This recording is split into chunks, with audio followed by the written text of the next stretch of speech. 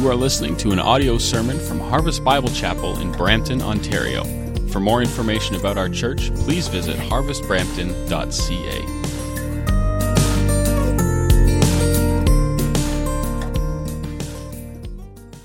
All right, if you got a Bible, you can open up to Luke 1. If you don't have a Bible, if you put your hand up, our ushers would love to give you a Bible, so just put your hand in there and they'll get one to you.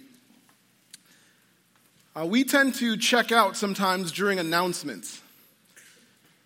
The high school kid who hears the principal or whoever come on the PA and some announcements are coming thinks that this is a good time to catch up with some friends to see what you do last night, what are you doing for lunch, whatever it is. Or maybe the church attendee who sits down and the announcement starts and they think this is a good time to find the pen, this is a good time to make sure the phone's off, slip my jacket off, fix my coffee, I don't want to spill that. Just totally checked out. The person on a flight, they're a frequent flyer, and so they think, I've heard the stewardess say this all before. I know she's going to tell me there's the emergency exit in case of an emergency and what to do with the mask and everything like that, and so they check out. We're going to be in a spot in Scripture today, Luke 1, where an announcement takes place. But Mary, who is hearing this announcement, she's not checked out.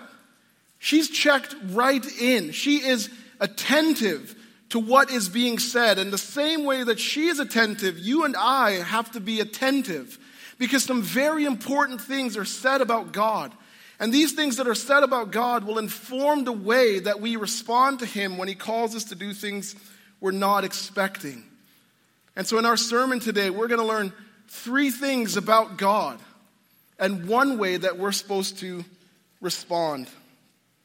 So let's look at Luke 1, verse 26. It says, in the 6th month, the angel Gabriel was sent from God to a city of Galilee named Nazareth, to a virgin betrothed to a man whose name was Joseph of the house of David. And the virgin's name was Mary. And he came to her and said, Greetings, O favored one, the Lord is with you. But she was greatly troubled at the saying and tried to discern what sort of greeting this might be. And the angel said to her, Do not be afraid, Mary, for you have found favor with God. And behold, you will conceive in your womb and bear a son, and you shall call his name Jesus. He will be great, and will be called a Son of the Most High. And the Lord God will give to him the throne of his father David, and he will reign over the house of Jacob forever, and of his kingdom there will be no end. And Mary said to the angel, How will this be, since I'm a virgin? And the angel answered her, The Holy Spirit will come upon you, and the power of the Most High will overshadow you. Therefore, the child to be born will be called Holy, the Son of God. And behold, your relative Elizabeth in her old age has conceived a son.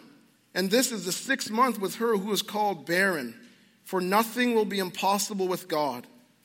And Mary said, Behold, I am the servant of the Lord. Let it be to me according to your word. And the angel departed from her. Let's pray. God, thank you for your word, your truthful, perfect, inerrant word, Lord. God, thank you for your Holy Spirit who you have given us to rightly interpret your word, to understand what you're saying, to reveal your mind to us, Lord. And so I pray that you would do that now, that as I speak, you would help us to rightly interpret your word, to understand and hear what you have to say to us. And I pray, Spirit, that you would comfort, that you would convict wherever you want to.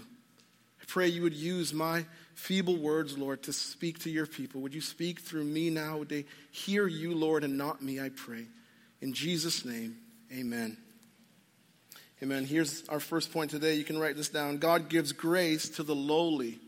God gives grace to the lowly. Verse 26 says, in the 6th month, the angel Gabriel was sent from God to a city of Galilee, to a virgin betrothed to a man whose name was Joseph of the house of David. And the virgin's name was Mary. And he came to her and said, Greetings, O favored one, the Lord is with you. And so that reference there in the 6th month is talking about how far along Elizabeth was in her pregnancy. And Luke tells us that during this time that Gabriel shows up with an announcement. And Mary here is around 13 or 14 years old. And that was the time, that was the age when women in that culture got married. And that's why Luke tells us that she was betrothed. Her wedding day was set. There was a date coming up that her and Joseph would be married. Now, we don't know what she was up to when he comes. She may have been cleaning up around the house. Maybe she had some chores and she was doing some work. She may have been just kneeling, getting ready to pray and thank God for what he's doing in her life. She may have just been sitting there and thinking what life was going to be like when her and Joseph were finally out from under their parents' roof and they were together and just excited about what's to come. We don't know exactly what she was doing when the angel shows up, but we do know that she wasn't from a powerful family. She wouldn't have been considered elite. She was poor and uneducated. She lived in a small town that was far from the center of power in those times. It's like living in Bolton or Orangeville versus living in New York City or Los Angeles, just far from the center of power. She lived in a culture that disregarded and discounted women. She was considered lowly. Mary is even aware of this. She says this about herself in Luke 1. Which is going to come up for us. Luke 1 verse 48, she says, For he, this God, has looked on the humble estate of his servant. For behold, from now on all generations will call me blessed. She says he's looked on her humble estate. She is aware that she is lowly. See, God does things different than we would do things. When we're choosing people to do something, we choose the powerful, the strong. We don't choose the weak. We don't choose the poor. We don't choose people from obscure towns. But God is not like us. He is opposite from us in this. See, God could have chosen a queen. He could have chosen a woman, a daughter from a wealthy family. But instead, we see God here choosing an uneducated, lowly woman to do this amazing task from this obscure town. Now that's why the Bible tells us that God's ways are not like our ways. God is different than us. He does things differently. That word favored means to be treated with kindness that is undeserved. Kindness that is undeserved. And that's what Mary is getting here. Mary experienced the kindness of God by being given the privilege of bringing the Savior into the world. That's how God was kind to her. See, Mary experienced this kindness so that one day all people would have the opportunity to experience the kindness of God. He's gracious and kind, and Mary is experiencing this here. See, Mary is the object of grace. She's not the source of grace. And that's why the Roman Catholic teaching about Mary and praying to her and asking her to help us and give us grace is wrong. Mary has no grace to give us. Mary needs grace just as much as we do. And this is something she is fully aware of. She says this about herself later in Luke 1. Luke 1 in verse 46, Mary said, "My soul glorifies the Lord, and my spirit rejoices in God my Savior." She is fully aware that she needs a Savior just as much as we do. She's getting grace. She is lowly, but God is showing her kindness. He gives her this grace by allowing her to bring Jesus into the world. See, Mary helps us. She helps us because she shows us that God gives grace to the lowly, and the same grace that she receives, we can receive that grace. And when you think about it, we did. When we placed our faith in Jesus Christ, God was giving grace to the lowly. Listen to what Paul says in 1 Corinthians chapter 1, verse 26. He says, "For consider your calling, brothers and sisters. Not many of you are wise according to worldly standards." He's like, think about your life when God called you into a relationship with Him. Not many of you were powerful. Not many of you were of noble birth. It's not like when you were born, people were like, "Jason Blythe has come." We're not of noble birth. Jason's a great guy. He is. God chose what is lowly and despised in the world. God looked at the world, at the lowly, the people that the world ignores, the people that the world pushes aside, and he chooses those people, low and despised in the world, so that no human being might boast in the presence of God. He chooses the lowly. The world shoves the lowly, the poor, the marginalized into a corner. God doesn't do that. God draws them out. He speaks to their heart and says, come into a relationship with me. He wants the lowly. And that was us, the poor, because of our sin. And we have received God's grace. And so what we do now, knowing that we've received grace from God, is we thank him. We don't boast. There's nothing special about Mary. There's nothing special about us that makes it so that we deserve this. We don't boast. We simply say, thank you, God, for this undeserved kindness that you have shown to us. He gives grace to the lowly. That's how God operates. And Mary is experiencing this undeserved kindness. And when we look at our life, we realize that that's what's happened to us. We've experienced the undeserved kindness of God. Here's point number 2. God fulfills his promise to the waiting. God gives grace to the lowly, but he also fulfills his promise to the waiting. Look at verse 29. But she was greatly troubled at the saying and tried to discern what sort of greeting this might be. And so Luke tells us that Mary is troubled. It's not like angels were showing up at her house every day. And so she's like, what's going on? What's he going to say? She doesn't know what's going to happen next. And we've experienced this. When somebody shows up unannounced, maybe they come by your work, maybe they come by your house, and they're like, I've got something to tell you. And there's a bit of urgency in their voice. And because of the urgency, what happens? You get a little nervous. Because you're not sure what they're going to say. And you know that empty feeling that you get in your stomach? Because I got to tell you something. But you're not sure, are you going to tell me good news? Or are you going to tell me bad news? And so you feel a little bit troubled. And that's what Mary is experiencing here. And Gabriel is aware of that. And so he speaks to her in order to calm her and to give her assurance. Look at verse 30. And the angel said to her, do not be afraid, Mary, for you have found favor with God. And behold, you will conceive in your womb and bear a son, and you shall call his name Jesus. He will be great, and will be called the Son of the Most High. And the Lord God will give him the throne of his father David, and he will reign over the house of Jacob forever, and of his kingdom there will be no end. Gabriel tells her, Mary, you are going to be involved in the greatest event in all of history. And when we think about history, there have been some major events, things that have happened that have been world-changing. The invention of the printing press, the Reformation, 9/11, the 2 world wars, massive world-changing implications. And as big as those events were, none of them were as big as this event. Because with the birth of Jesus, the possibility of salvation for all people became possible. That door came open that we could walk through. The opportunity for us to place our faith in Jesus for our salvation became available. We could be saved. Our Savior came to us. There's no event in all of history that has been as massive, as world-changing, as life-altering as this event. And notice he says, name him Jesus.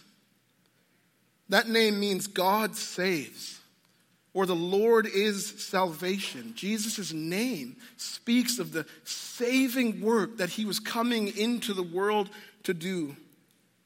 He came on a mission to seek and to save the lost. Jesus came looking for us. This baby that she brought into the world was on a rescue mission for those lost in their sin. He also says he will be great. He says he'll be great. And all throughout the ministry of Jesus, he was always defining for people what greatness looks like. What does it mean to be great? And Jesus is great because he's God. But Jesus is great because he also became a servant. And Jesus tells us the way to be great is to serve. And that's what Jesus came to do. He became a servant. He humbled himself. And this is, again, opposite than us. We don't humble ourselves often. Often we're exalting ourselves. We're looking for ways to get people to worship us and serve us. But Jesus does the opposite. He humbles himself and he leaves the exalting to God his Father. And this is the road that he chose. And this is the road the Bible's always encouraging us to take. The Bible's always saying, pursue humility, pursue serving, go after that life, pursue a humble service. That is the way to greatness. And trust that God, as we serve, as we humble ourselves, that at the proper time he will exalt us. The reality for you and for me is that when we pursue and choose humility, we can't lose. When we choose to be a humble, teachable people, we're always going to win. We can't lose with humility and a servant's heart. And then he says he'll be called the Son of the Most High. In verse 35, he'll be called the Son of God. And this highlights the identity, the deity of Jesus as the second person of the Trinity. This is his eternal identity. And finally, Gabriel says God will give him the throne of his father David, and of his kingdom there will be no end. And this pronouncement connects back to the promise that was made to David in 2 Samuel chapter 7. And in 2 Samuel 7 it says, I will establish the throne of his kingdom forever. This is God speaking to David, and he's telling him, the son you're going to have, here's what I'm going to do with this son. And I will be to him a father, and he shall be to me a son. Your throne shall be established forever. And the people of Israel had been waiting on this promise for 400 years because it was not fulfilled with any of David's sons. Solomon did not fulfill this promise. But Luke says that Jesus' earthly father, his adopted father, was from the house of David, which means Jesus was from the line of David. Jesus, at his birth, is beginning to fulfill this promise. See, Jesus is the Son of David, the King that everyone had been waiting to come, the one who would rule forever. And Jesus is not a king who rules over his subjects like a tyrant. Jesus is a king who serves his people. He's a king who shepherds them. He is the chief shepherd. His voice is the one that we're told to listen to every day, because where Jesus is taking us is a place that's only going to be good for us. This is a king whose rule everyone should come under. And you may be here today and you're not a believer. If we asked you, you would say, Jesus is not my king. I am not under his rule. And you might think that you're in charge. You might think you're the king of your life, because we live in a culture now where we don't like the idea of somebody having authority over us. And so we're convinced that we're in charge, that we are ruling and running our lives. But here's what you've got to understand, is that you're not in charge. The ruler over, if Jesus is not your king, if you have not placed your faith in Jesus for your salvation, the ruler over your life is Satan. And Satan is a tyrant. Satan doesn't love you. Satan doesn't want anything good for you. Satan wants to abuse and mishandle you. Satan is working from a place, and we learned this in our series in Revelation, he's working from a place of defeat. And so he knows he's going down. And so as his ship is sinking, he'd like to take all of us with him. And so you may think you're in charge, but you're not. You're under the rule of Satan. But here's the reality for you today. You don't have to stay under his rule. Today could be the day for you where you place your faith in Jesus Christ and you come out from under the rule of a tyrant and you go under the rule of a shepherding king who loves you, who promises to guide you and care for you all of your life. And all you have to do is believe in the gospel. Believe that we sinned against God and that sin separated us from God. But that God loves us so much that he doesn't leave us. We are sent out of the garden, but he doesn't leave us there. He sends his son to rescue us, to live the perfect life we couldn't live, to pay our debt on the cross, to rise from the grave, proving that death was defeated, who is reigning now in heaven, and he's promising that one day he's going to come back for us and take us to be with our Father in paradise, in the place that we're supposed to be. All you've got to do is put your faith in that truth and believe that, and you will be saved, and you will have the king that you need in your life, the king who will protect you, who will shepherd you, who will guide you all of your life. Mary and many others had been waiting on God to fulfill this promise, and here we see God making good on his word. And here's another part in Scripture that highlights the reality for us that God keeps his word. What he says he will do, he does it. And so God wants us to know we can trust him. That what he says he will do, he does it. And so what we need to do is memorize the promises of God. Get to know those promises and hold on to them. They will fill us with hope because we know that God is going to do what he tells us. And so God, he gives grace to the lowly because he's kind and he's generous. And God fulfills his promise. He wants us to know that we can trust him. And this one, number 3, God guarantees the impossible to the hopeless. He guarantees the impossible to the hopeless. Look at verse 34. And Mary said to the angel, "How will this be since I'm a virgin?" This here is a good and honest question. See, Mary realized that she was going to conceive a son before she was married. See, her and Joseph, they'd only made this public commitment to get married, and the wedding hadn't happened yet, and the wedding night hadn't happened yet. But Mary doesn't ask this question because she lacks faith. It's not unbelief that's driving this question. Luke is actually giving us a contrast. He's giving us a contrast of Mary's faith versus Zechariah's doubt. See, when Zechariah heard that he was going to have a son, John the Baptist, he responded with doubt. He asked a question. He says, "How shall I know this?" In that question, he's asking for a sign. He's asking for some kind of confirmation for him to believe what is said. But Mary, she asks a totally different question. She says, "How will this be?"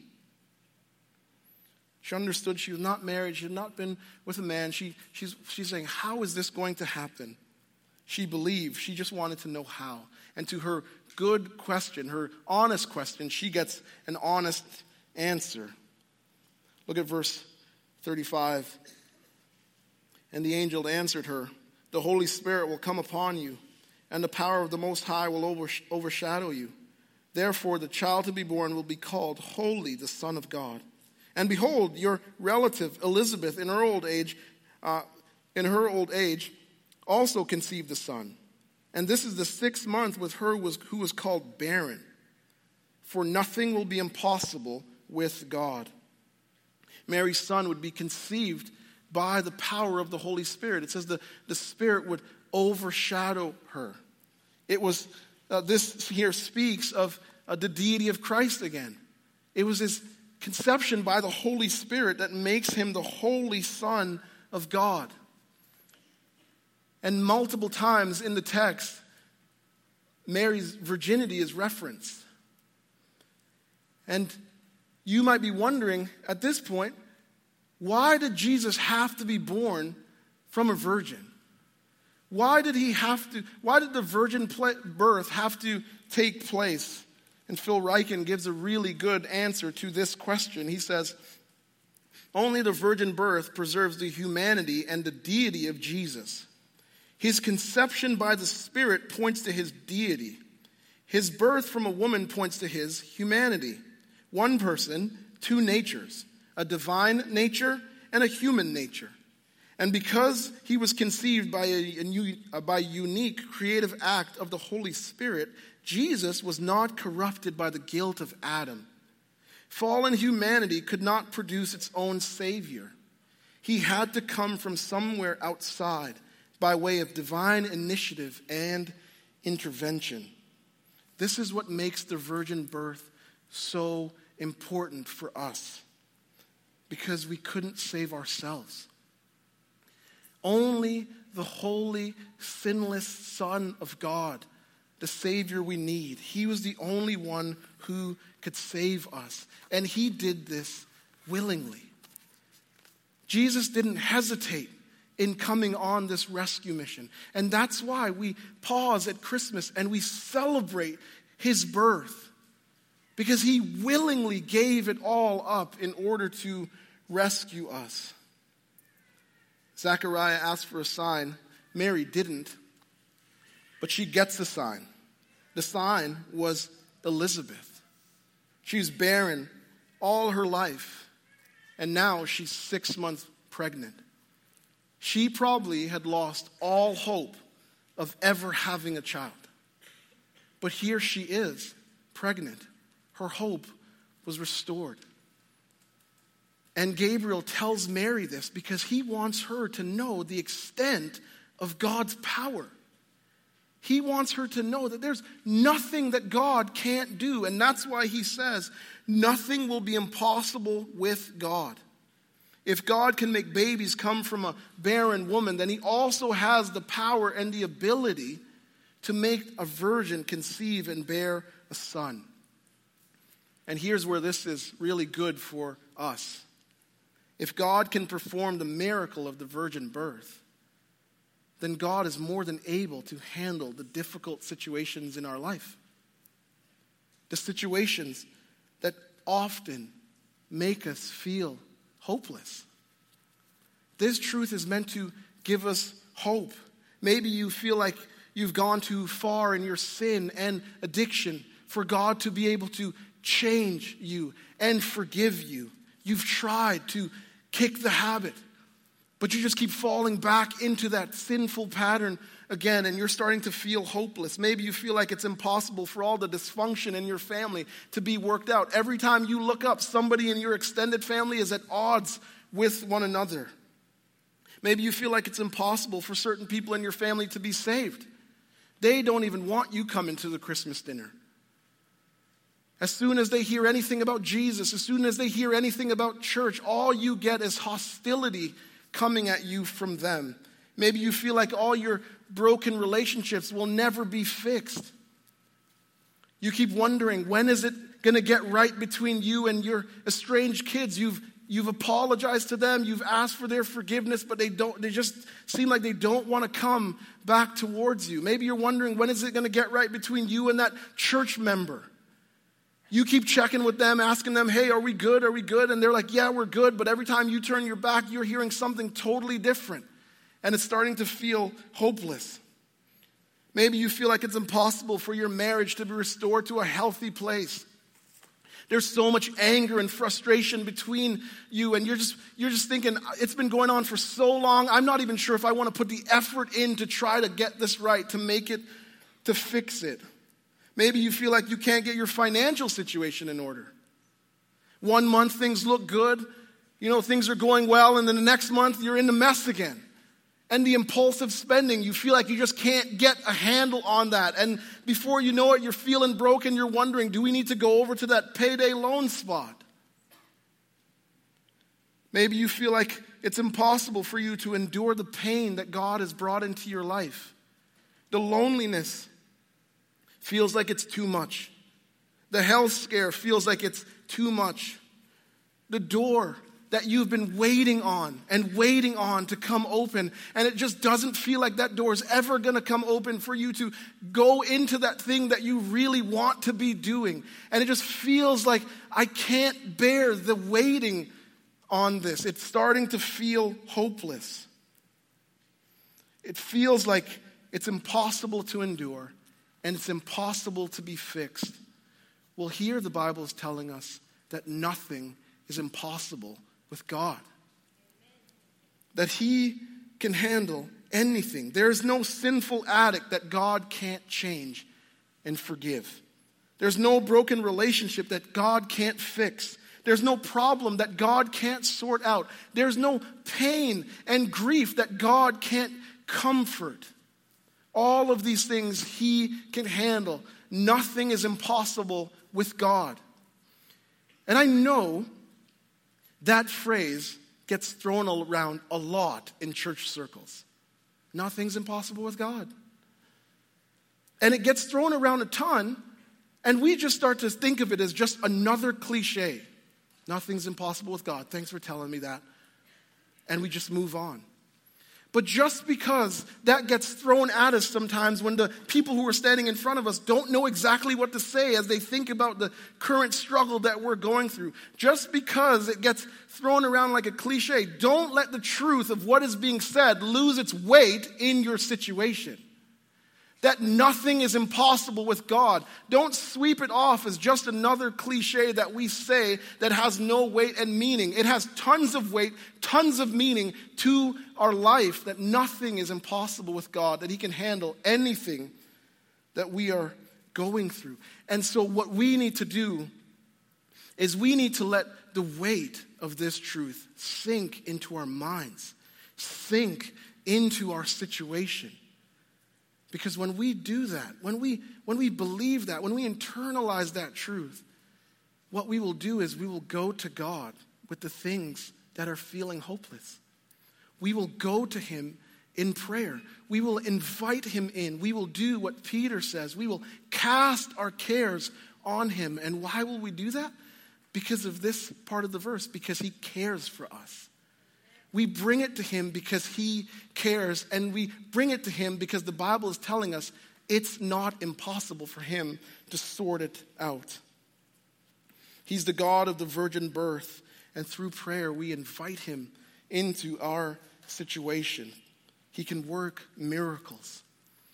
And so if all of this is true, that God is gracious and kind to the lowly, that he fulfills his promise, that he can handle everything, is if all of that being true, how do we respond to him then? Well, here's our fourth point. We submit to God's plan without seeing. We respond by submitting to his plan for us, though we won't always see everything that is up ahead. Look at verse 38. And Mary said, "Behold, I am the servant of the Lord. Let it be to me according to your word." And the angel departed from her. Hebrews 11 verse 1 says, "Faith is the assurance of things hoped for, the conviction of things not seen." And Mary is living the verse right in front of us. She doesn't fully know what is in store for her, but she says, "I'm a servant of the Lord." All of what is happening in front of her, the angel visits, the announcement, all of those things probably aren't fully making sense to her. But she says, "I will follow." See, Mary here takes God at his word. And we're supposed to take God at his word. This is the response of a true disciple. Mary's world is going to be turned upside down. Everything for her is about to change. And she doesn't know what the future holds. She doesn't know if Joseph's going to stay with her. She's talking to Gabriel. She hasn't talked to Joseph yet. She's not aware if he's going to stay with her or if he's going to leave. She is not sure if her reputation is going to hold up. She doesn't know if her good reputation is going to be lost because now she's walking around pregnant, but she's not married yet. She doesn't know that they were going to have to hide in Egypt because an evil king would want to destroy her son. She's not aware of any of that. She is not aware of the controversy that will surround Jesus. She is not even aware of the level of pain that she was going to feel in her heart as she watched her son hang on the cross, dying for our sins. She's not aware of any of that. But she responds with faith. All the uncertainties, all the potential disasters doesn't cause her to hesitate. She is willingly following God's plan. This is what it means to submit without seeing. Mary has to trust God with her reputation. She has to trust God with her relationship with Joseph. She has to trust God with the pain that is going to come into her life. She's submitting. But here's the thing. This isn't blind obedience. Mary's not submitting in blind obedience. This is theologically informed obedience. She called God Lord. She says, I'm a servant of the Lord. And she understands who's in charge. She understands that God is our creator and our king. And that when he calls us to something, we are called to submit and to trust because he is in charge. It's hard to find people like this. It's hard to find people like Mary who obey God and submit to him without hesitation. Some of the best leaders in the Bible hesitated. They tried hard to get out of what God was calling them to do. Jeremiah, he's like, I'm too young. The preaching ministry, it sounds like it's going to be hard. People are going to hate me for what I'm going to say. And I just don't think you should send me. Find somebody older with a little bit more wisdom, with a little bit more frosting on the top of the head. Send them. Don't send me. Gideon, he's like, I'm the weakest in my family. Don't send me. I don't want to go. Find somebody stronger. Moses circled the wagons a bunch of times. I can't talk. I don't think it's a good idea. Don't send me. They hesitated because they forgot that the God of the impossible was going to be with them in what he was calling them to do. Mary didn't hesitate. She responds here with faith. See, Luke, he's putting her character on display for us. And though the Catholic Church goes too far in their worship of Mary, we shouldn't go so far to just sweep her away either. Because she is one of the strong women in the Bible. She is a strong woman that is being held up as an example for all people of what it means to submit to God, to trust his plan for your life, to believe that he knows best, that he knows what he is doing. She models submission for us. See, it's good for us to plan our life, to set goals. There's nothing wrong with that. That's a good thing. But we have to understand and know that the plan that we have for our life might be very different than the plan God has for us. That what I'm thinking my life is going to look like may be very different than what God has in store. But here's what we need to know in that. Is that God, though, only means good for us in what he calls us to. He may radically change our lives and take us in a different direction, but he means that for our good, to make us like Jesus. Do you know that that's God's primary aim in your life? To make you like Jesus. For our good, for the good of others, and for his glory. And so the question for us is, when God brings those unexpected things into our life, will we submit? Will we trust him? Will we trust him with the details? Or will we let the uncertainties stop us from moving forward by faith? If we can't submit, then we can't say like Mary, I am the Lord's servant. All of us need to be prepared for the unexpected places that God may lead us. But we need to know that he is with us in it as he leads us. We need to be ready to submit without seeing, because the one we are submitting to can do anything. And he loves us more than we know. And so Gabriel comes with a surprising announcement to Mary. Her life is radically changed from this point forward. And though she couldn't see how everything would play out, she submits. in faith. And the way she responds is the way we are called to respond to God's plan for us.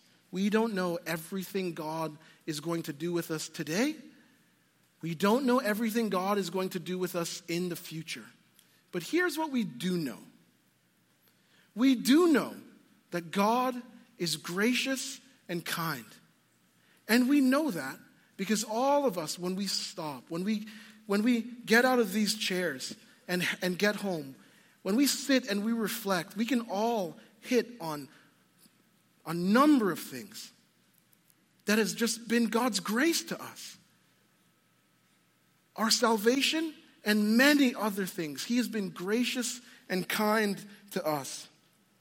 We also know that he fulfills his promise. We can all look at different things that God promised to do for us. And he has done those things. And yes, we're waiting on some other things for sure. But we know that he is faithful to his promise. And we also know that he can do the impossible. Because if you're in here and you are saved, then you have believed in the virgin birth. And that looked impossible, but God did that. And so we know he can handle anything. And we also know that he will lead us. The same way he led Mary.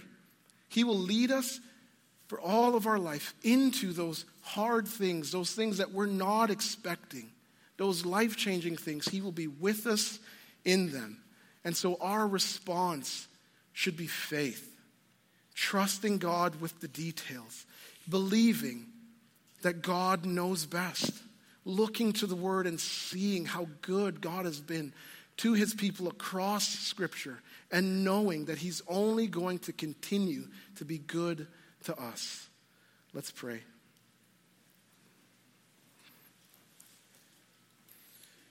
And so, Father, I pray that all of us, Lord, in here would have faith in you. Lord, that we would trust you with the details of our life.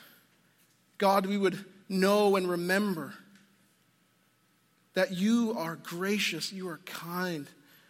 Lord, that you fulfill your promise, that you can do anything, that you are our champion, that you are our chief, that you are in charge, and that the things you call us into, God, are only going to be for our good.